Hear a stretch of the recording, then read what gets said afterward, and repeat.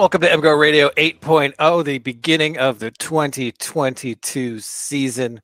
I'm Brian Cook. Hello. Here's Alex Drain. Hello. you can talk, man. It's off, all right. Off to a stirring start, and Seth Fisher. I'm ready to go. I've fall camped. The competition is tight here. Okay. Michigan's going to false start on its first snap, and we all know why. And so we're working through our early camp issues right now. First of all, we'd like to thank Underground Printing for making this all possible. UGP makes custom apparel such as t-shirts and sweatshirts, and was founded by two Michigan alums over 20 years ago. They have 3 retail locations in Ann Arbor and offer thousands of University of Michigan athletic products for sale, ranging from clothing to accessories and memorabilia. Check them out at ugpmichiganapparel.com or check out our selection of shirts on the mgoblogstore.com.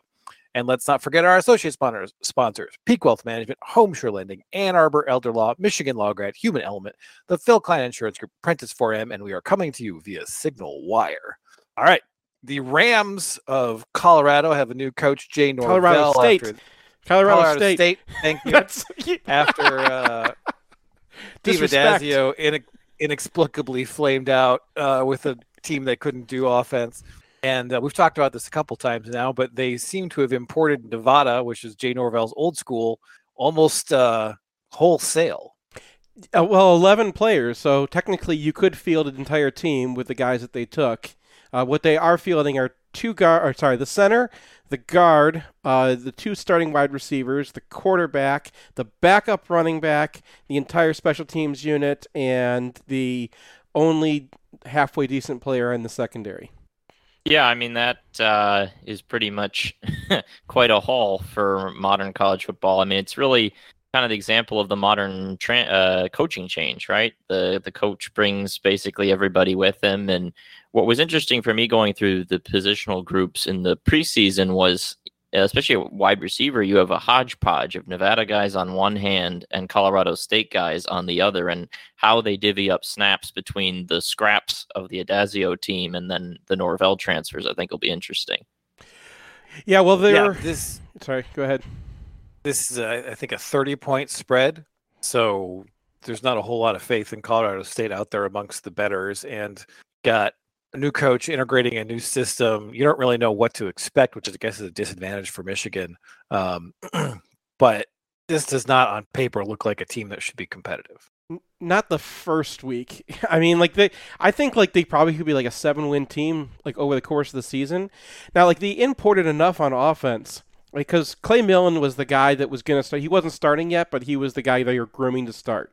And it's a air raid offense. So you don't really need offensive line is not completely unnecessary, but less necessary than other systems because the whole idea is getting the ball out of there before anyone can even get to you.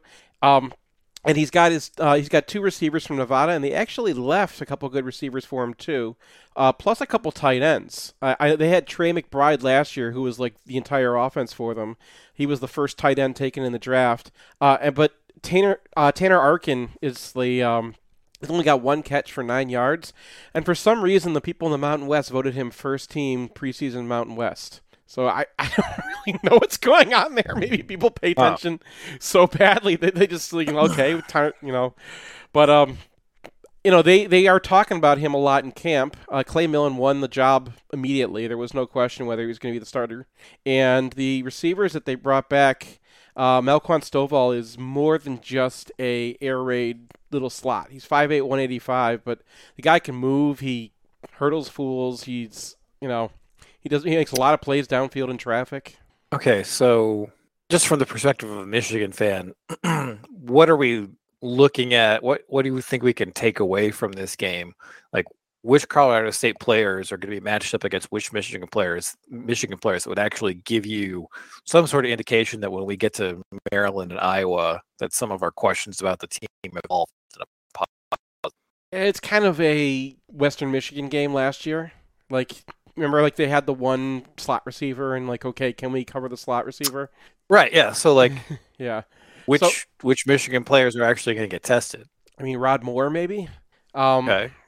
Because you have to run your own system. You can't approach the air raid like I'm going to do something weird.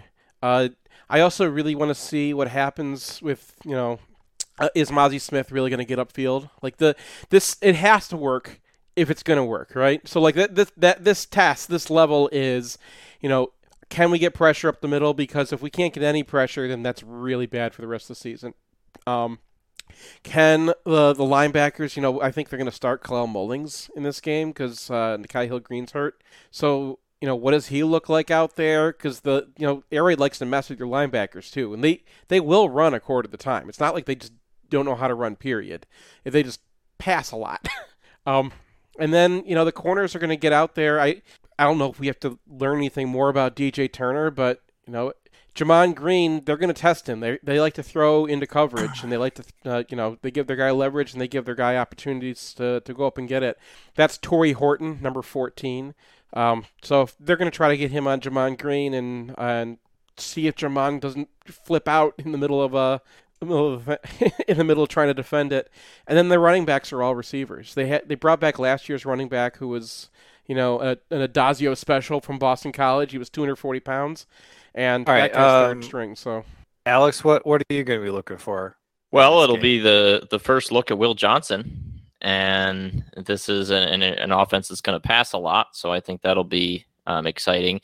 The defensive line, because they pass so much, we'll see how much we can really learn about that. I think what Seth's point is just notable here, which is that Colorado State's a team I think it's going to be a lot better in November than they are in week 1 with a first-time starter, an offensive line that's kind of being glued together through different pieces. But overall, I think for me, the linebackers, and particularly Kalel Mullings, right? If he is starting, that was our big question point in the preseason podcast, was this is a position we don't want to see an injury. Well, there's already an injury, and it's not a serious one, and it's not against a particularly threatening opponent, but this is a chance to get a look at what the depth does hold at this position. Whether Mullings holds that spot, do they move Barrett inside? Do they try one of the true freshmen? Who knows? But I think that'll be interesting. What we are sure that the Hill-Green injury is not serious. I mean, Sam was kind of intimating today that it was, they said soft tissue, right? Okay. So I've been guessing that's a hamstring or something that, that does heal and doesn't really leave a mess afterwards. If he's hamstring, I don't like. Well, there's hip pointer I like. Hamstring, I don't like that. Yeah, I mean, there's tear and there's pull, right? So, I mean, if he's like a little bit, and like if it sounds like it might be one of those injuries where if it was Michigan State, he would play. If it's Colorado State, yeah. I mean, I'm on the team. Bubble wrap everybody in the non-conference. If there is a single player who has something hampering him slightly, I don't want to see him against any of these 3 teams. I listened to Part C, Alex. You want us to play like just all tomato cans. That's true. You don't want the season to be 12 games. You're just let's make 9-game seasons. Like let's play Toledo, Ohio, and Slippery Rock, please. I know the whole roster. I want to see the guys we don't hear about. And drop Penn State off the schedule for Kent State, and you're just gonna be like, yeah, they're in the Big Ten now. Alex is Big Ten. So TV revenue. Yeah, I mean, there is one Big Ten player. It's C.J. Onyechi is their defensive end now. He's 6'0", 245, if you remember him. Where did he transfer from? Rutgers. I thought you said he was a Big Ten player. But it's funny because Rutgers isn't in the Big Ten. Yeah, remember that, Chestnut? It is kind of funny that now, we're adding UCLA and USC because they're going to raise the dough for everybody. But, we can't add Oregon, but we added Rutgers because the things were different back then. Like, you're in Rutgers. You get your $90 million like everybody else. Anywho.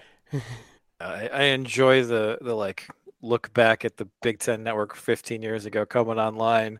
And there was it was really visionary of Jim Delaney. And I'm like, yeah, it made some people some money, I guess. But what happened on the field? Nothing good. So, yeah, the people have different priorities in that department. Is there anything else to talk about with Colorado State? There is something weird. We spent all offseason talking about the weak side linebacker, who is an inside linebacker, right? Cameron Carter. we were like all about him and Pro Football Focus was on it too, but I saw him balling out against Iowa, and that's when I got on board. And they benched him, or at least the depth chart came out, and he was behind a redshirt freshman walk-on wearing number 49, who's 6'2", 195 at linebacker. So I don't really know what's going on there. I don't know if it was an off-field thing or a system thing or what. They are moving to a new defensive system. They're going to quarters now, so I don't know if maybe he was not working well in the new system. But that kind of threw me for a loop and made me feel kind of foolish for spending all offseason talking about Cameron Carter. All offseason? Well, a defensive end we flagged as a danger man for UConn and HGTV is literally just vanished from the roster. Right. So we're doing pretty well on guys we said to look out for in the non-conference. Yeah, we also called Trey Roberson there. We'll get to Trey Roberson in UConn week. Yes, and what a week it shall be. We're going to take a break, come back, and start talking about the upcoming season. Want the perfect game day outfit? Underground Printing has unique, great-fitting U of M apparel and officially licensed apparel from legendary Michigan names like Woodson, Howard, Ufer, and more. UGP also specializes in custom printed apparel and promotional items for groups, events, and businesses. Whether you need one shirt as a gift or 1,000 shirts for a charity walk, Underground can customize almost anything for groups large or small. To learn more, visit Underground Printing at one of our 3 convenient locations around Ann Arbor or online at undergroundshirts.com.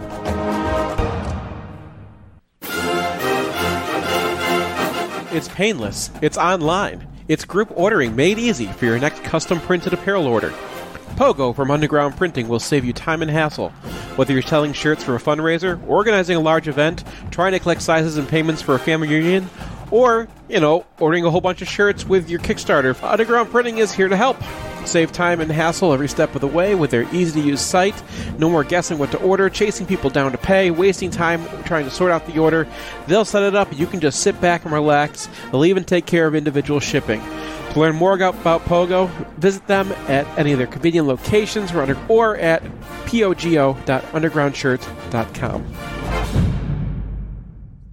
Hey, it's Nick Hopwood, founder and president at Peak Wealth Management. We have a lot in common. We both went to Michigan, we're both huge fans, but I'm concerned about how much time you're spending on Michigan football recruiting. This could be time spent with me poring over your cash flow and Roth conversion strategy. How are these Roth conversions going to get done with you spending all your time and energy on MGO Blog looking at the next 5-star recruits? Hey, all kidding aside, if you're addicted to MGO Blog and you want to outsource some of your financial planning to an expert, consider us, peakwm.com/MGOblog. At Peak, we work with people in a variety of situations. Some of our clients are young professionals looking to optimize their savings and investments. For young people, time is the key. Some of our clients are super affluent trying to figure out when they can retire. Some are high net worth retirees looking for a second opinion on how their money's working for them. Get your second opinion at peakwm.com/MGOblog. Peak Wealth Management. Retire with confidence. If you want to see where our post-game podcast happens, or if you need a spot to land in Ann Arbor, check out 4M, Prentice Partners' beautiful brand new flagship property at 830 Henry Street in Lower Burns Park and across the bridge from the Big House. Their 11 spacious 6-bedroom, 6-bath suites feature state-of-the-art digital capabilities and are laid out for comfortable, efficient collaboration. You can also rent a 4M unit for shorter stays, say if you want to come to town for a football weekend. I want to add myself that they're also taking over Lucky's. We're really excited about their plans for that space. So if you're by the stadium, swing by 830 Henry or visit Prentice4M.com. In southeastern Michigan, the yearly cost for a nursing home averages approximately $100,000. It doesn't have to, though. Reed McCarthy founded Ann Arbor Elder Law after handling a tricky situation for his own family. Years of experience later, his boutique firm works with clients across southeast Michigan, dealing with Medicaid planning, long-term care, and tax, disability, and family law, not to mention family dynamics. If you have a family member who may need that level of care, or if you're ready to start your own estate plan, Reed can give you a plan for the future. Visit AnnArborElderLaw.com or call 734-945-9693. That's 734-945-9693.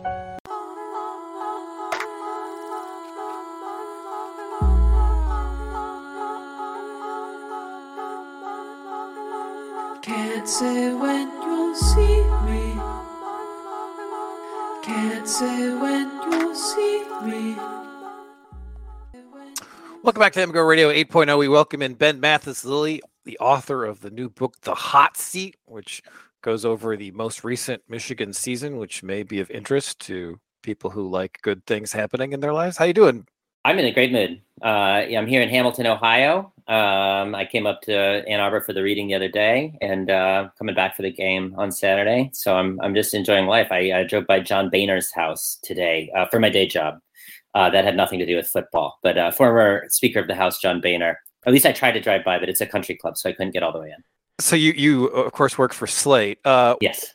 Why is stalking a former member of the House of Representatives part of your job description?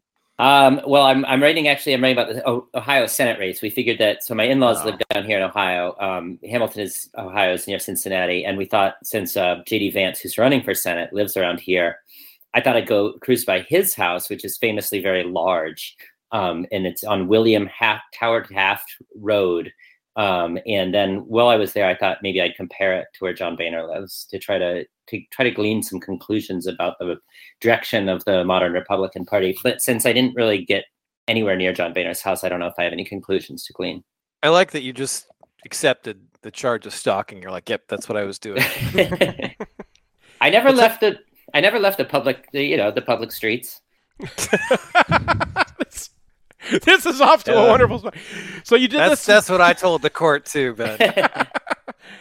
So you did. This is a public right away. I take it that was also your approach in The Hot Seat, a year of outrage, pride, and occasional games of college football by Ben Mathis-Lilley, available from Public Affairs Books. I did a lot of ex-player stalking, basically, but none of it in person. So how did this book come about? Well, MGO blog, and you are a key part of the origin story here. I think you wrote a post that was recommending sports books like 10 years ago, 12 years ago or something, and you recommended Football Against the Enemy. Wow. Good book. For those who have not read, it's a journalist. He's half Dutch and half English. Simon Cooper. Yeah, he's still around. Great writer, good soccer writer. He's half Dutch and half English. And I think at one point he realizes that there's something about the different countries, Netherlands and England, the way that they play soccer ties into their national character in a way he finds amusing. Like the Dutch want to be perfect, and the English, or at least at the time, just wanted to kind of whack the thing way down the field and dominate everyone and kind of recreate imperialism through knocking people over. And so he goes around the entire world, goes to a bunch of countries, exploring this idea that the way that that you play soccer has something to do with who you are as a nation. And so I read that book, and whether or not Brian made this comparison explicitly, I don't know, but it is America's version of that is college football. And the example I always use is, at the time, I would compare Oregon, which was basically operating out of a NASA facility in Eugene, funded by Nike, using all the most advanced technology, coming up with plays that had never been seen before, and putting this, little sensors on guys in practice. That was a very extremely West Coast, Eugene, Oregon type of way to play football. And I compared it to LSU, which was coached by Les Miles, who we all know and love in this community, who would order them to run it into the line 74 times and eat grass off the field, and kind of, I thought, embodied a very swamp-like aggression, an old-fashioned way of playing. And so I thought that comparison was fun. Sought to write a book that compared a bunch of teams, eventually pared that down to writing about 3 coaches, of which the primary became Jim Harbaugh, because he is the most interesting, not only to me, but to a book buying audience, to a general interest audience, but also Ed Ogeron at LSU, and Willie Taggart from Florida State and Florida. But a lot of it ended up being about Michigan, because they had the most interesting season, and I could go to their games most easily without having to pay an exorbitant amount to travel. I went to your reading at Literati, and afterwards we were talking. You mentioned that when you were first pitching the book, you're like, oh, it's about all these other programs too, and they were like, no. Michigan people actually buy books. Yeah, we're testing that right now. We're in the first week of testing that theory out. It's going pretty well so far. But yeah, I was always very self-conscious when I was talking to agents and publishers in New York City that I wanted them to know I didn't just want them to pay me to go to see my favorite team play. But when I got the editor I did, who's at Public Affairs Books, his name's Ben Adams, and he was like, no, yeah, make it as much about Michigan as you want, because that's like, there's an audience for that. And we're not so sure if there's an audience for Clemson books or LSU books. Or probably not. LSU fans don't read. That's exactly what they were telling you. You know what? I talked to some great LSU, some very literate, very generous LSU fans down there. For Podcat is a longtime member of the college football internet community. He's out there. Zach Rao, they were great. They're reading the book right now. They both got it this week. So I'm hoping that we're breaking through the stereotypes there. I mean, we're trying to, but you did just mention that the two people you talked to were literate. So usually it goes without saying. So how much of this book is actually about Michigan? Probably in about 3/4 in the end. I write about most of the games. I do a host history. I was at Michigan's history, the actual University of Michigan's history of college athletics class for undergraduates on Wednesday, talking about the history of the university and its relation to Thomas Jefferson, and kind of how everything in college football can actually, in a weird way, be tied back to Thomas Jefferson.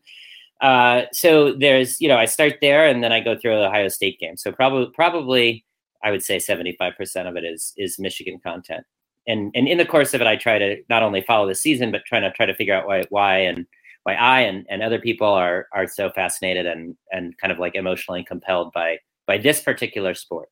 There's also a complete section where he copy pasted from the MGO board. Yeah, seriously? The whole Washington, the intro to the chapter about the Washington game is people going absolutely nuts, including myself, to be fair, on the 247 board and on MGO blog board about the team and how we had no chance of beating anybody else all season, and the offensive play calling, and this is it's just a disaster. The punchline being, for the people who are reading it who don't remember that game, that I can go through all these just extremely overheated, hyperbolic, obscene remarks about the team, and then the punchline is Michigan won this game 31-10, I think, and it actually was never close. And these people reacted this way despite what was happening on the field being largely uneventful, if not outright pleasant for them. Yeah, I mean, I remember it was deep into last season, and I was still like, this isn't happening. And the Penn State game where Michigan has this lead and Penn State gets a couple of breaks, they go up by 3, and everybody on Twitter is just murdering each other. Yeah. This is a team with 1 loss. Yeah. At this point.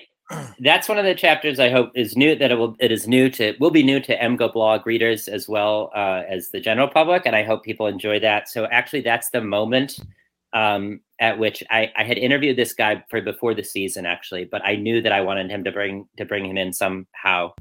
I found a guy who leads Buddhist meditation retreats in the woods in Massachusetts. His name is Chaz DeCapua. And I asked him for help managing my emotions around the sport of college football. And it turned out, this was actually random. He used to be a huge Patriots fan, and still is kind of a fan, as we get into in the book, in a way that's hopefully kind of funny.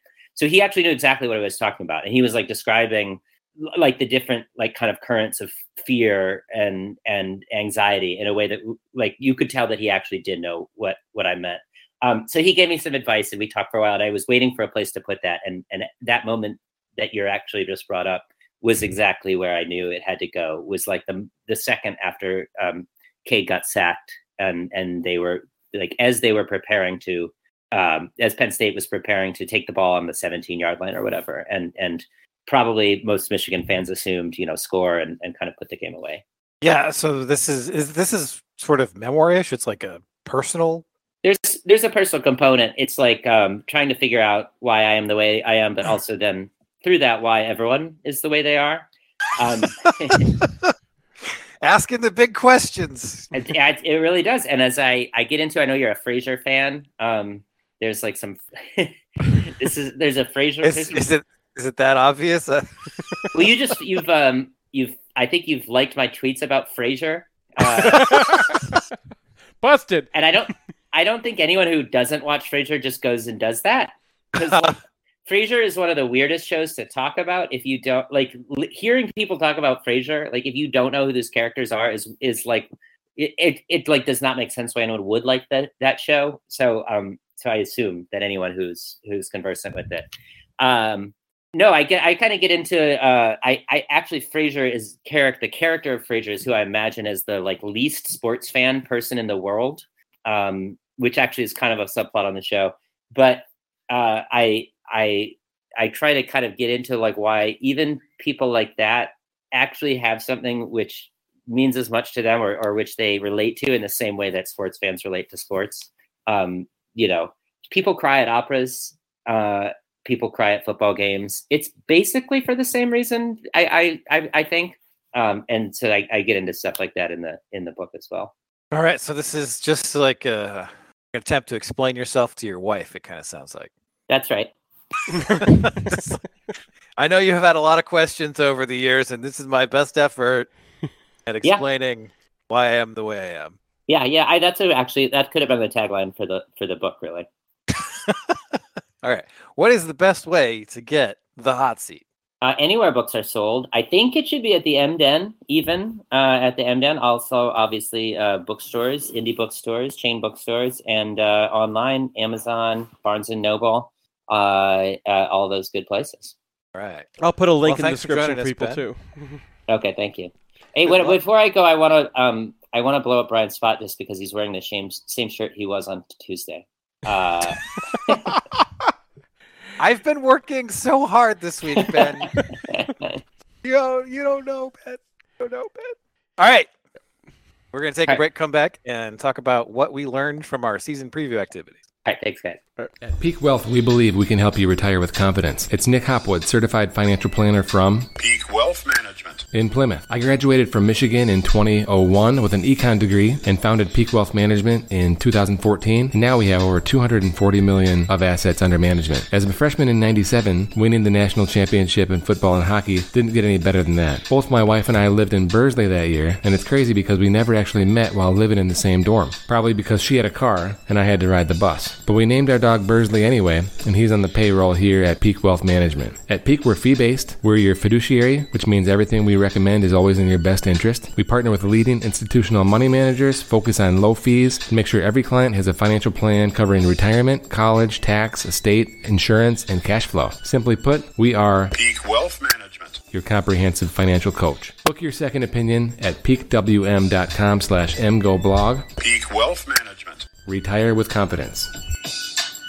This is Matt Demrest, the owner of HomeSure Lending. We're a local mortgage company here to help you purchase with confidence and refinance with ease. People don't get mortgages very often, so it can be confusing. We'll break down every single line item so that it all makes sense. And at the end of the day, if we're not giving you the best deal, we'll tell you to go with the other company. We're here to offer our simple mortgage guidance. This is Seth Fisher from MGO Blog. Over the years, we've sent dozens of readers to use HomeSure Lending, and every review that's come back has been raving. I myself used them to refinance after doing our original loan through our bank. I was amazed how much smoother the process was for our complicated loan. Brian used them, you should use them too. Finding out whether it makes sense or not to refinance or getting pre-approved to buy a new home is easy. Head over to homesurelending.com, that's HOMESURE lending.com/MGOblog to find out more. Or call us at 734-531-9950. That's 734-531-9950. I've got two of my favorite people here with me, kind of an annual tradition, Cooper and Colby. Cooper, how old are you? 11. Colby, how about you? 9. Can I get a Go Blue? Go Blue! NMLS number 116135, Equal Housing Lender. It's painless. It's online. It's group ordering made easy for your next custom printed apparel order. Pogo from Underground Printing will save you time and hassle, whether you're selling shirts for a fundraiser, organizing a large event, or trying to collect sizes and payment for a family reunion. UGP is here to help. Save time and hassle every step of the way with our easy-to-use site. No more guessing what to order, chasing down people to pay, or wasting time trying to sort out the order. We'll set it up and you can just sit back and relax. We can even take care of individual shipping. To learn more about Pogo, visit us at any of our convenient locations or at pogo.undergroundshirts.com. 1 and 2 and... If you find yourself on the wrong side of the law, you want a Michigan man in the huddle.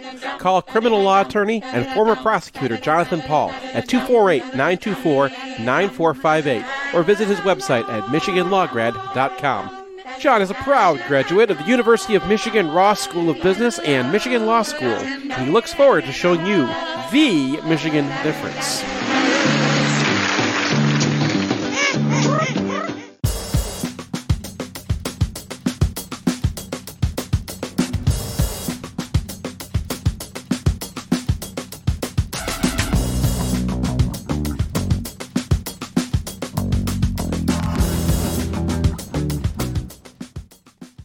Welcome back to MGO Radio 8.0. We are going to discuss now the changes in our opinion now that we've gone through the entire season preview process, at least for the position groups.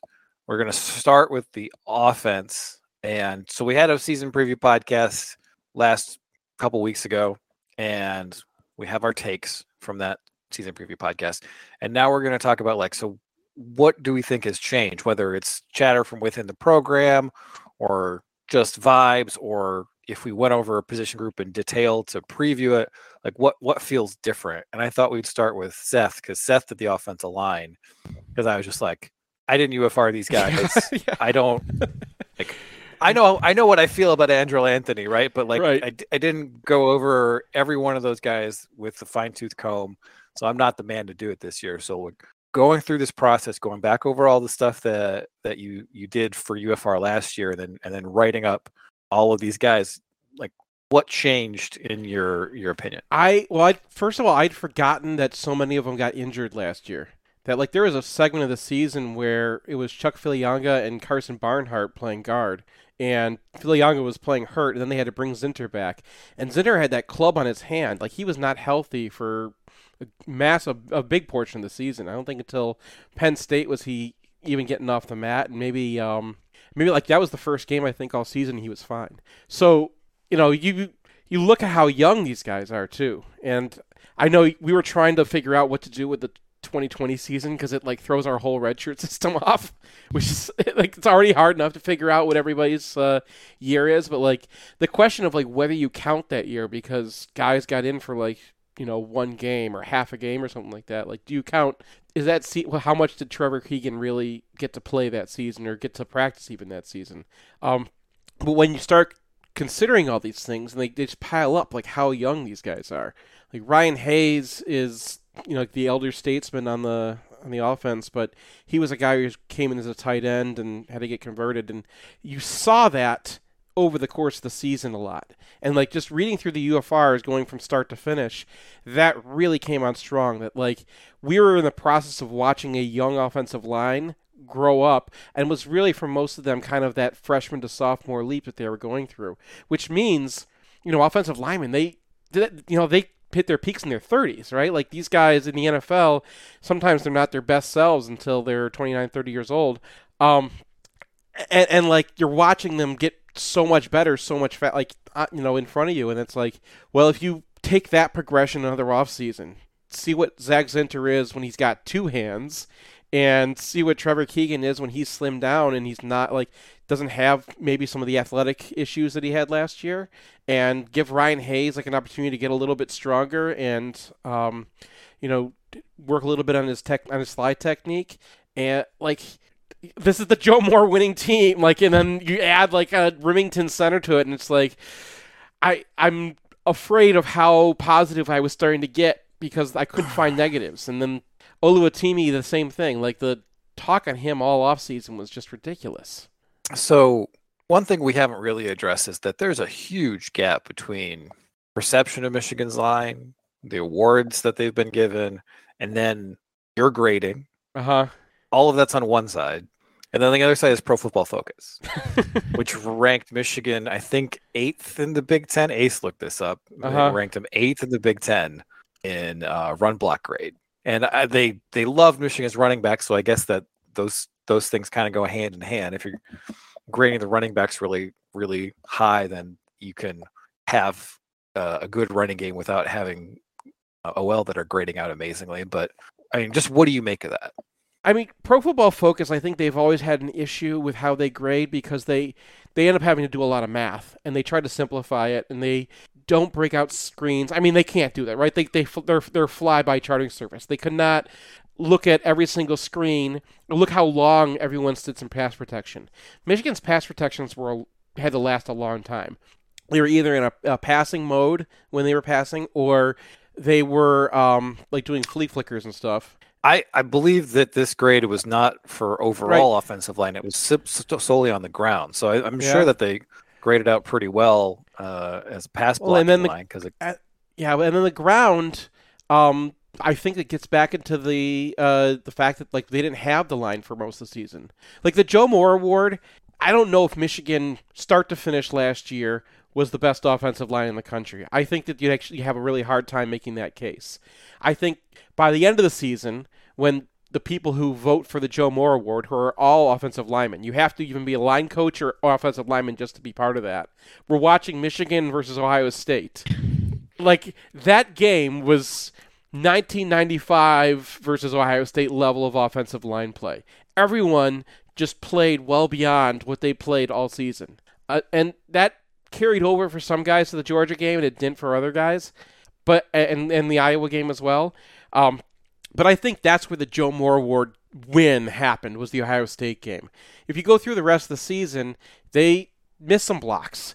Carson Barnhart actually played terrible at guard. He actually had a much better season when he was a freshman at tackle than he did in 2021 when he was thrown in there at guard. And a lot of it was just mental mistakes. He was missing guys. Chuck Filianga had a couple issues.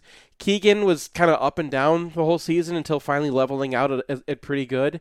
And Zinter was playing one-handed. So, if one side of him, he was just destroying people, and the other side of him, he didn't have a hand. So if you total up everything throughout the season, like the running backs, you remember my charting earlier in the year, it was like running backs were getting ridiculous grades. And I stand by that after looking it over again, because it's like, yeah, they met guys in the backfield and had to dodge around them, or if they had to set up their own blocks because the offensive line wasn't getting off their doubles. It was only late in the season when Zinter started crushing people. Keegan his intelligence really took over, that kind of stuff. Alex, has your view of the offense shifted at all? I don't think totally. I do want to say one thing on the offensive line that I thought kind of came up reading Seth's pieces was the fact that those injuries to the interior offensive line really reached their peak in late October when Michigan played Michigan State. And I think it hasn't been talked about enough when in that matchup, they play the best interior defensive lineman in the Big Ten, in my opinion, in Jacob Slade. And that was such a huge part of that game. And the injuries there, I think, really created a mismatch that isn't talked about enough in terms of the story of that game. And that'll be something to watch going into this year. One name we did not say in the preseason offensive podcast, who came up in the preseason articles and in Harbaugh's talk, is Peyton O'Leary. His name did not get mentioned, so I wanted to shout him out. Direct comparison to Cooper Kupp from Jim Harbaugh, which is, I mean, they switched his number. He was 38 in the spring, and now he's 81 or something. So I mean, that says something. It does say something that he has been brought up multiple times by multiple different people. He is 6'3". Like he's got some size there to work with. And I mean, if people are talking about him, why would they be talking about him? Right? Like you have 5 different guys. I mean, one thing that I do think kind of jumped out to me when I did the wide receiver section is that they really have every piece that you need. Mm-hmm. They have your deep shot guy in Roman Wilson. You have a guy who can turn a guy around and get open for a 20-yard gain in Cornelius Johnson. They have a guy who I think is going to be a terrific slot receiver in Ronnie Bell. They have the end around guy in AJ Henning, and then they have the guy who can go high point everything in Andrew Anthony. And these skill sets overlap, right? Like Cornelius Johnson should be able to high point some balls. We've seen Ronnie Bell do it. We've seen Ronnie Bell get open deep. We've seen Ronnie Bell burn people. But just in terms of like, if you have a weakness in your secondary, Michigan has the personnel to attack it. And it doesn't matter what that weakness is. So, I mean, I was really high on the wide receiver group even going into that preview. And then by the time I came out of it, I was just like, holy God, like they are going to be incredible as long as they throw the ball. And they might not have to do that much. I mean, I think the ideal for the offense right now is to have balance. And that's like not last year when you're a run heavy team, but it's probably not being a pass heavy team either. It's getting right down that 50-50 in terms of yards from each phase of the game. And I mean, other than that, like you kind of look down at the tight end stuff and you're like, there's a lot of names down here. And I don't know if anyone's going to have a lot of time this year, but I think someone's probably going to poke their nose through and it's going to look fine for the year after. And then just going over the quarterbacks where it's like, you can see how Cade McNamara gets there. Mm-hmm. You know, I think before I did the quarterbacks preview, I was like, Team JJ, Team JJ, Team JJ. And then you just look at his season, you look at it, the improvement on the back half of the season, which was up and down still, but there was a clear uptick in his ability to perform. You look at the fact that he was a redshirt sophomore, and one of those years was the COVID year. So he still has a lot of runway to improve. And if you look at his deep ball accuracy, all he really has to do is find those guys and be a little bit more aggressive, and like even be more aggressive to the point where like sometimes you're throwing into coverage because like, yeah, you're throwing into coverage and Ronnie Bell or Andrew Anthony's out there. Like, see what happens. And like, I just feel like if he is better able to read, he's better able to take advantage of what's there. He has the accuracy to stay in front. And the fact that he threw like 2 interceptions that were interceptable balls, like he had a couple deflections and all that stuff, inaccurate passes, but not passes that were directly to a defender, except for I think 2. And then one of those, I think Nebraska was offsides on. Mm-hmm. So to have that over a full season as your first season as a college starter, and then on top of that, to have the sack avoidance that he had, like all he really has to do is take advantage of opportunities that are there. All the peripheral stuff where it's like, don't get your team in trouble, he already excels at. So I came out of that much more 50-50 about the quarterback battle. That's interesting, man. Like, so you think that Michigan could win the national championship with Cade McNamara? I think that there's a version of Cade McNamara that does get there. Okay. Like, and it's the version of Cade McNamara that is like fully Drew Brees, Tom Brady, you know, where it's just like his reads are automatic. He's stepping into every throw with confidence. He knows where he's going a lot of time before the snap even happens, which is something that you saw from him last year. Yeah. Like, I think that for him to get there, he has to be much more precise and much more mentally advanced than JJ McCarthy, because JJ McCarthy can make up for a bunch of stuff because he's got a crazy arm and he's got crazy legs. But I think that there's a version of him in there that beats Ohio State. I don't want to say win the national championship because Georgia and Alabama, et cetera, et cetera, et cetera. Right. That's like real hard to do. But I think that there's a version of Cade McNamara in there who can win the Big Ten as a guy that the team leans on, which is not the case last year, right? They weren't leaning on Cade McNamara. So, and you go back to the relative youth, right? Like quarterbacks from one year to the next can be completely different people. And I felt like what we saw from him was enough to project that if he gets a lot better, which is possible, that package can be elite quarterback. Well, and what we've been hearing is that Cade has kind of identified the areas he needs to improve in camp, and that he's looking to be more aggressive, and he's also looking to be a little more mobile. And I think, you know, in part that's him looking at what JJ has over him in terms of skill set. And those are the areas, I mean, if we're talking about in the first segment, things I'm looking for against Colorado State, in part, I'm curious to see if Cade's going to run a little bit more. We heard that in scrimmage a week ago that he had a 30-yard touchdown scramble. So I'm curious about that a little bit. And we did see it a little more at the end of last year. Remember in the Big Ten championship game where they motioned everybody wide and then Cade rumbled up the middle for 10 yards. So, you know, those are little things, but those are ways he can improve, and I'm looking for just moving forward. But I thought Brian did make a really good case for Cade in that in that piece while still showing what everyone knows about JJ, because my sense of the fan base is it's about 80% Team JJ, and they feel it in their hearts. They see the potential. That sounds low to me. Okay. I had the guy at the post office Maybe it's talk my 90%. ear off for about 15 minutes about JJ, so I know it's out there.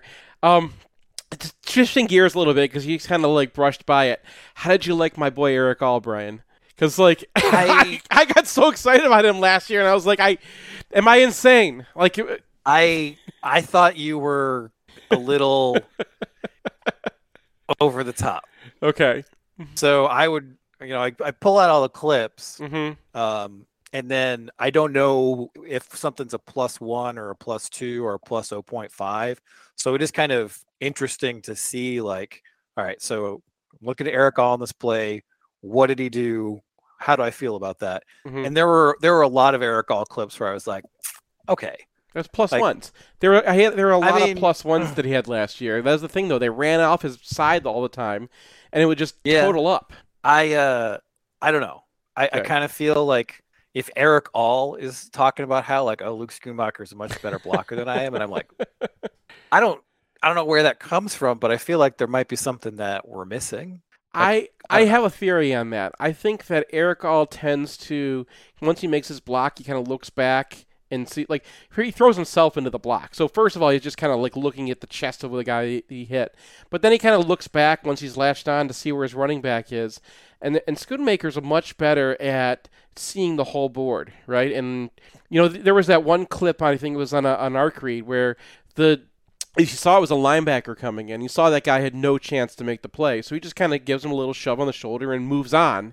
And you didn't really see that from Eric All. Eric All would see his target and get him and then kind of look back and see what happened. That was against Michigan State. That was a counter. Okay. And he saw that there was a cornerback coming in from the outside that was nominally his responsibility. And he was like, that guy's not going to get there. Mm-hmm. And he moved on to a safety and got enough of him so that he took him out of the play.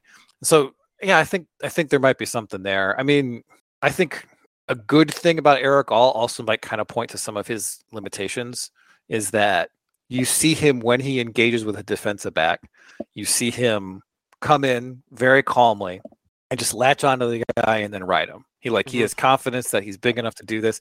And then when he's got a defensive end who's charging in on a split zone, he throws his body into the block. Right. And that's what he's got to do because he doesn't have the size of Schoonmaker. Now he's 10 pounds heavier this year, so maybe he won't have to do that. But I think just because he's got to just gotta get after it in a way because he's never been the biggest guy. I mean, I don't know. I don't think that he seems like an All-American type, like Blake Bowers from Georgia. And that was kind of the thing that was like, I just saw this guy play in a couple of games. I'm like, that guy. Right. And I don't feel the same way about Eric All. I think he's a really good player. I think he's all Big Ten level, but I didn't think he was like All American. Well, he was. I mean, here's because I saw your take. I saw Pro Football Focus's take, and I saw my numbers, and like my feelings were based on my numbers that kept on coming out super duper positive. But like I see when other guys make that block, and that's that block where the tight end crosses the formation and gets the kick out on split zone or counter, whichever one it is. Most guys don't get they don't throw their whole bodies into it all the time, or even if they do, they don't get there fast enough to create the space that Eric All did. So every time I gave this guy like a +15, -4 or something like that for a game, and I'd be like, that's really, really positive. And then you go to the other side, and Michigan would just be destroying. I don't know, it's Aiden Hutchinson, obviously, but like Ojabo was doing it, Jalen Harrell was doing it. Michigan had those guys' numbers the way that Eric All never got. And it wasn't a lot of +2s. I don't think I had very many +2 events for him all season until the Georgia game. There was like one drive where Eric All just went ballistic. And I think it ended because they didn't throw it at Eric All and he threw an interception in the corner of the end zone. But everything else, that whole drive, whether it was a run or whether it was passing down the field, Eric All was like one of the players that stood out against Georgia. And that's the thing about him. He's a guy that like old school people should latch onto because like he does it so many plays. And in the end, his contribution is very positive. And I don't know. You're right. He's not a Blake Bowers, and it's But like, he's the kind of guy that UFR, I think, gets excited about because of the system that we have. Yeah, I mean, I think it's possible that we have different approaches to grading. Mhm. And so when I've done grading in the past, I'm always careful to be like, so this looks like this number, but it's a linebacker, right? Mhm. So if he's at 0, we're okay with that. Okay. And if he's a defensive end, he needs to be +8 or else we're going to get crotchety. So it's possible that, if you did Mhm. tight ends for a number of years, you'd be like, oh, I guess I'm just grading these guys higher than Brian did. But Yeah. who knows? Yeah. All right, we're going to take a break, come back, and talk about the other side of the ball. Wait, you can't do that. Yeah, you didn't talk about Blake Corum. I have no different opinions about Blake Corum. Okay, now you can take a break. All of my opinions about Blake Corum are exactly the same as they were.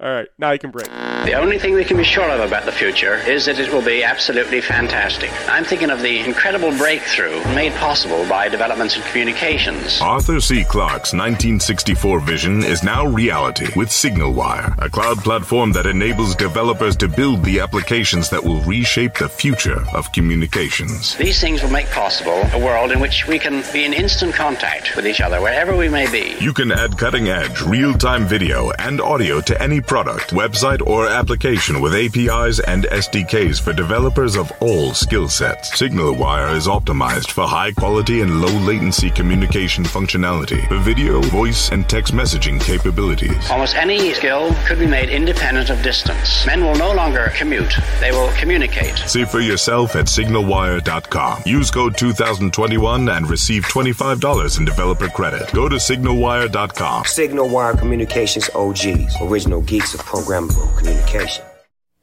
Is your online store sluggish, outdated, underperforming? You may be suffering from chronic crappy website disorder. 1 in 3 online stores built by your brother's friend's nephew currently suffers from chronic crappy website. But now, there's hope. Introducing Human Element.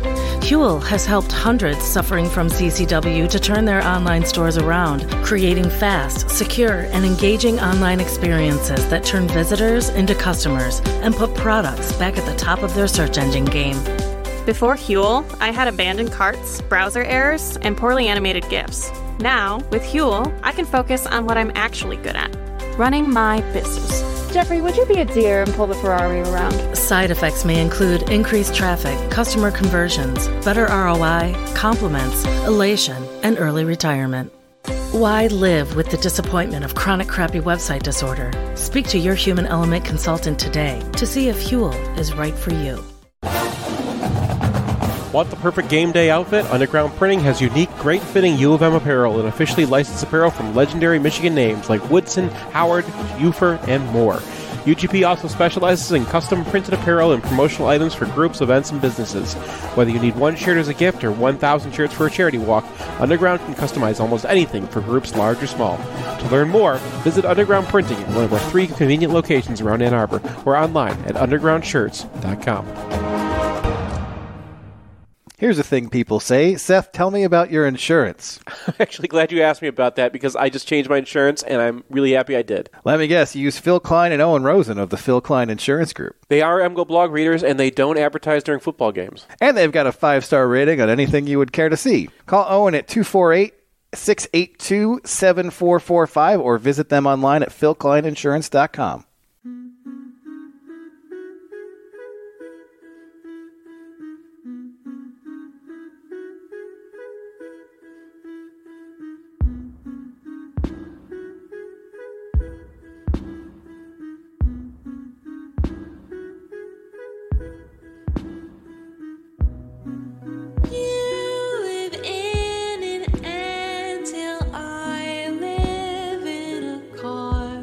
Welcome back to MGO Radio 8.0. Before we get started with the defense, who provided the music for this lovely episode?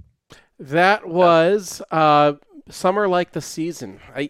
I came late to the party, like everyone in Detroit apparently already knows about her. Or it's a little threesome, but I saw her in the Metro Times and over the summer, and was like, oh, okay.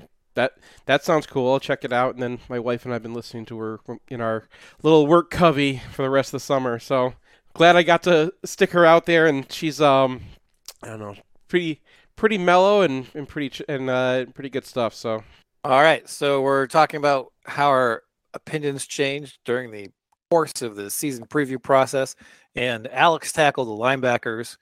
Alex, did your meter move in any particular directions? I don't think I can tackle any linebackers, to be frank. But no, I think that it was interesting because it shows kind of how Michigan adapted to their schedule, where late in the year, Seth was the one kind of banging the table for Nakai Hill-Green often throughout the season, and yet his workload decreases as the year goes along. And a lot of that seemed to be because they needed Josh Ross to take the hard stuff in that role for the most part. And then they were playing spread offenses where they were worried about athleticism. And so they go with Junior Colson for the most part over NHG for that reason, even though NHG was probably the better guy. And at that same time, they add Barrett back in, especially against Indiana and Penn State as kind of a personnel thing. So, it was interesting just in that way to see how usage changed in 2021 based on who they were playing. And I think that also potentially shows a little bit of a peak of what this year could be like, where you're probably going to see a lot of Colson and NHG when they're healthy. But I think Barrett's going to have a real role on this defense. And ideally not at inside linebacker, but in that kind of Viper role where he was getting 25 snaps at the end of last season. And in this defense where we're probably going to need to blitz more in order to get pressure, he's a guy who can blitz like Kalik, right? Like he has those flashes where you see that. He had a sack against, I think it was Penn State, and I think he's going to be an interesting piece. The depth was about as creaky as feared, I think. If I had to throw one name out there of the guy I learned the most about in doing the process, it would be Jaden Hood. And that's because I was very close to publishing the piece without mentioning him. Like, there has been no... Alex, this is not helping. There has been no mention of him in camp whatsoever. And I was like, oh, that guy still exists. So I added him in, but yeah, it seems like Mullings is first up, and that will be interesting because he kind of seemed like Colson, but a lot worse, which is, not great, last year. And I don't know, after that, we've heard Pollard, we've heard Rolder a little bit, but those are true freshmen who didn't even early enroll. So I don't know. We haven't really even heard Joey Velasquez either. My conclusion in doing it is that if NHG is healthy and Junior Colson is healthy and those guys have progressed like we'd expect, they'll probably be pretty good. I don't know if they're all Big Ten level yet. They've got a long way to go, but I think they should be fine starters. It's just everything after that is probably about what we thought. And they're probably going to do some stuff with Barrett too. Yeah, I want to talk about... You think Barrett's going to play on the inside? I want to talk about on Barrett. The inside, I think, Seth, take that. Yeah. This is what he was talking about here. It's like where did that hybrid space player come from? It was like teams started using running quarterbacks. They had the Rich Rod offense changed things, and everyone went spread. And the answer to that was to have a guy who could sit back like a safety and cover space, and that's where the hybrid space player came out of, and that's what he was recruited to be.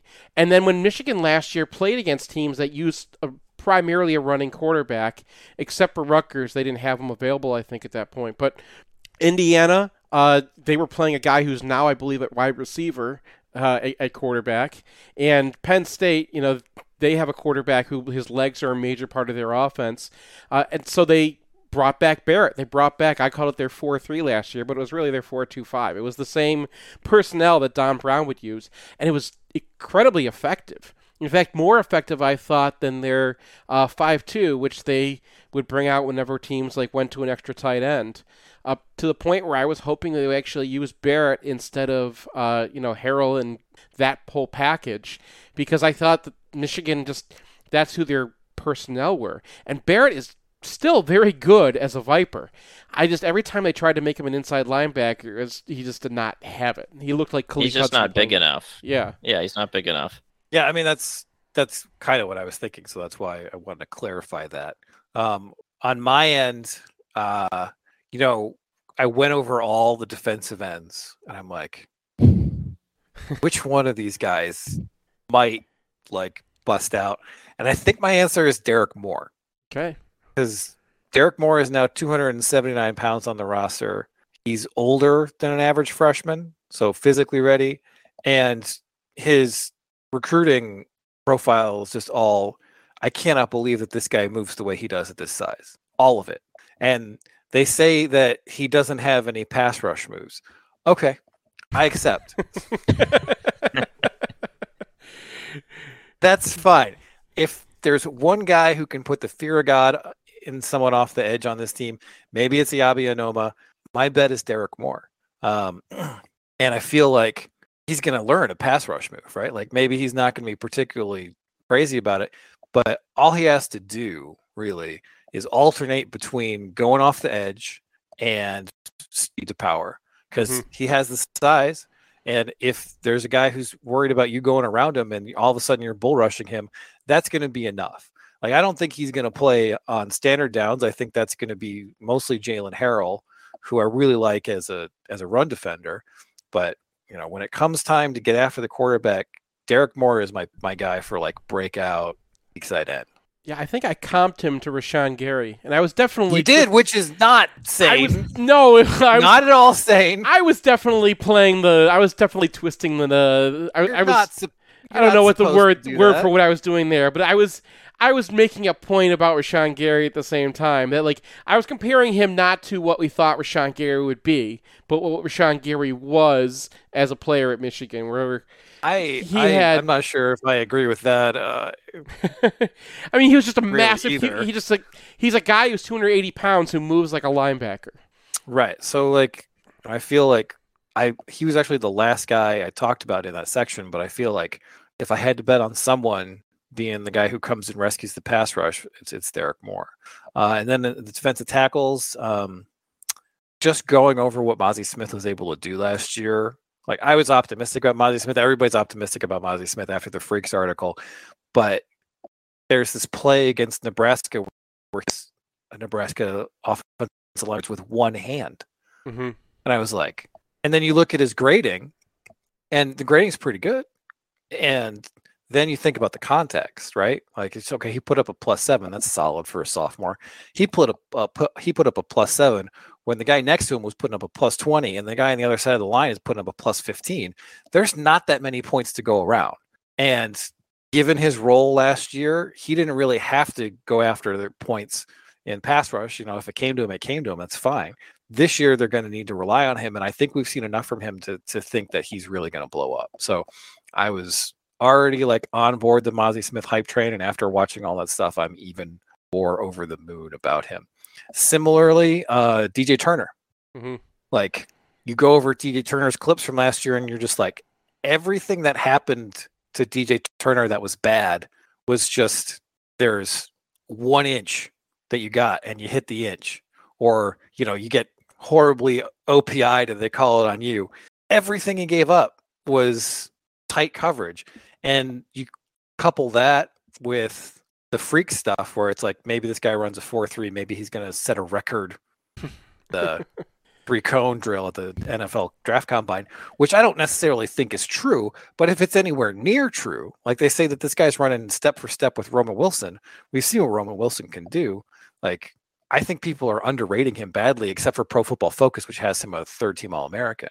So those were two guys who really just sort of leapt out to me as guys who are already contributors, who I think are already playing at a super high level and still have more upside to explore. So I actually got, I think, considerably more optimistic about the defense as I did this process, because I think they have two out-and-out stars in Turner and Mazi Smith, and then I like Jenkins, I like Mike Morris. I think they have enough to like stick somewhere around where they were last year, and that's not having an elite defense, but one that's very good. And you know, hopefully you can get Derek Moore coming around by the end of that.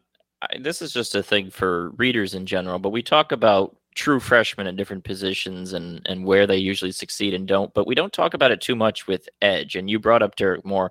What's the MGO blog consensus on true freshmen at edge? I think they can be useful pass rushers, but you don't want them as an every down player. Like if they have it, sometimes you can just tell immediately. I'm thinking about Josh Uche, Chase Winovich, and they weren't as effective as they were later in their careers, but you could tell, and they were productive as rush specialists. Now they both those guys redshirted, so like we didn't even get to see them. Those are redshirt freshmen we saw. I mean, we saw Gary as a true freshman. Yeah, but Gary was the number one recruit in the country. Like, I mean, the only person who's allowed to like talk about Gary is apparently Seth. So I was talking about Gary, the player we got. But anyway, like we don't have any good comparisons because like Michigan barely ever has started them. Now other teams have, but James Hall, like when's the last one we had? I think I would say about Derek Moore is that he's older than an average freshman. He's huge. So I mean, he's 280, right? There's no question that he's physically ready, and also he did enroll early, so he is a true freshman. But I think that there are a lot of things that you could say, all right, physically, I would not consider him a true freshman, and he got a little bit of experience in the spring. Really looks the part. Like, I don't think that he's going to be the starting. I mean, guys, it's a 4.3 under, right? Like that's what it is. Yeah. You can talk about whatever it is, but that's what it is. Well, most of the time they're going to be nickel anyway. So right, I know, but when they're in a 7-man front, they have a 292-pound outside linebacker, and then they have a guy who's basically Jake Ryan or Mario Ojemudia. It's a 4.3 under. Right. So I just felt like he mitigates a lot of those issues. And then the other guy who I feel similarly about is Mason Graham, who I've been, talking about Mason Graham ever since he was a Boise State commit. But just all the things that people say about him in the program, his ascent to a quasi-starting job, doesn't bother me as much as it would for basically anyone other than Mason Graham, because he crushed it in his senior year of high school. He won't have conditioning issues. He is 317 pounds. Like that's a guy who can cope in year one and then blow up in year two. That's my projection for that. Yeah, I think we want to see it in spring too. Sorry, go ahead, Alex. Yeah, no, I was just gonna say, are the consensus reading your piece or what you were saying is that he's probably not going to be out there that much despite being a starter. Is that correct? Yeah, I mean, you got to look at starter with quotation. Everyone's a starter. Who the teams on the schedule are who are actually going to be running out big old school personnel, and it's only a couple of teams. Now, short yardage, I think he's going to get a lot of snaps in short yardage and red zone stuff. Like, yeah, he'll be out there a significant amount. Is he going to be out there 50% of the time? Probably not. Yeah. I mean, keep this in mind. The first team we're going to face that really is going to put two tight ends out there is Iowa. So we're going to be at Iowa, true freshman, hopefully not a night game. But Iowa's guards are terrible last year. And they have to place Tyler Linderbaum, so I don't know if they've got significantly improved in the interior, but, that could be quite a show if they have not. Yeah, and, Graham is not a guy who I'm like, what if they reach him? If Kenneth Grant was in line for a lot of playing time, I'd be like, I don't really like him against his zone team. Graham is a guy who I feel can hack it in that environment, and I don't think is he gonna get a double all year? I don't know, but he's gonna be flanked by Mozzie Smith and Morris. Like he's gonna blow a fit. I mean, you're a true freshman defensive tackle. Yeah. This is what happens. He's going to blow a – they're going to stretch him, and he's like – Jenkins had a huge one last year, too. Like, young tackles screw up. Yeah, that's true. I mean, that's the cost. But, just in terms of, is he going to be a big, glaring weak spot? I don't think so. I think he'll be fine. Mm-hmm. And then I'm a little bit more optimistic about Jamon Green than you are, Seth. But I mean, he sticks with guys. Right? He's got the 90%, but he's a fifth-year senior. Like, when does that come around? Channing Stribling didn't do it as a fifth-year senior. Fifth-year senior, you really didn't like what he did in zone. He was in a Don Brown defense for this. So I think that he still has upside to explore in the context of this defense. And, yeah, the Channing Stribling phasing out of reality stuff is a problem. Channing Stribling got over that.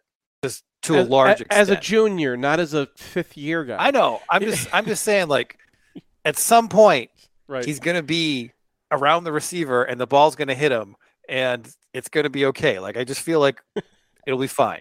Like, Will Johnson is probably going to pass in midseason. I think he's still going to get time. Mm-hmm. I think he's still going to deserve that time. And I think that there's a vague chance he goes in like the 7th round of the draft. That's my Jamon Green take. Do you agree that they're going to be doing a lot more man defense this year? I mean, you got Turner and Jamon. You got Turner for a whole season because you only had him half the year last year starting. And Will Johnson comes in, like, it seems, and that's what the Ravens did too. So I've been telling people all summer that, like, they're going to do more man. They're not going to be a base man. They're not going to be Don Brown. But yeah, I think it'll be part of their repertoire. And also, like, you go over Moton's clips, and at no point did Moton get nailed over the top, right? Mm-hmm. Like, he had the one really bad fill against Northwestern, but I called it his own personal Rumspringa, whatever. It's but other than that, like, when people challenged him in ways that would challenge a center fielder, he was there. This didn't happen a ton, but it happened enough that makes me think that if you're going to go cover one, he's a pretty good option to be the one. Yeah. So I think they're going to see more man-to-man. I think that they're still going to primarily be a zone team because you have to do that. You have to be crazy. You have to be bringing guys from unexpected positions because otherwise RPOs are just going to eat you up all day.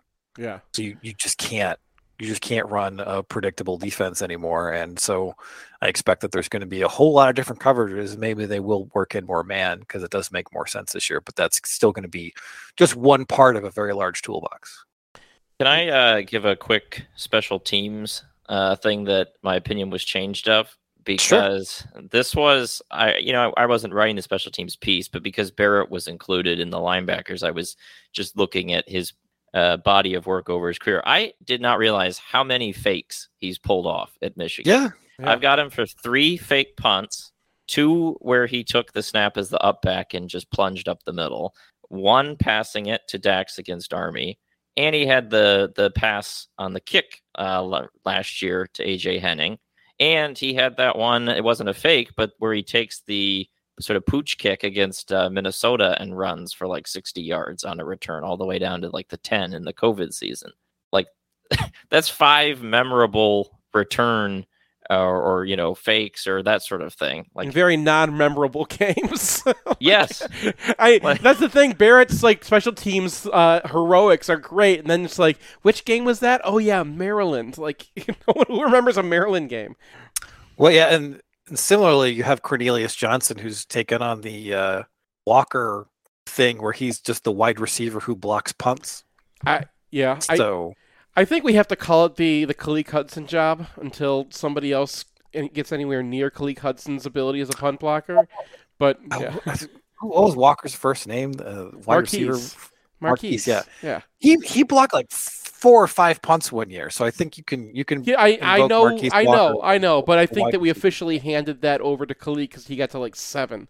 So yeah. All right. Do we have any more takes before we sign off, guys? What is burning a hole in your chest that you just need to get out there? I don't think we're gonna lose until Columbus. I mean, oh boy, weird things happen. It's college football. I know. Nebraska, Penn State. Nebraska's gonna be a 3-point game. That's what Nebraska does. How about you, Brian? Anything burning out of your chest other than your Tulane shirt? Burning out of my chest. Yeah. I feel like it'll be a good season. That's good. Weird. All right.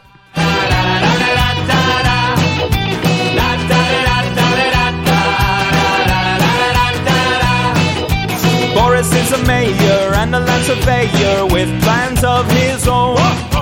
He hates Aruska, he hates a vodka bandit from his home. He hates Aruska, vodka. He never drank a single drop. He hates Aruska.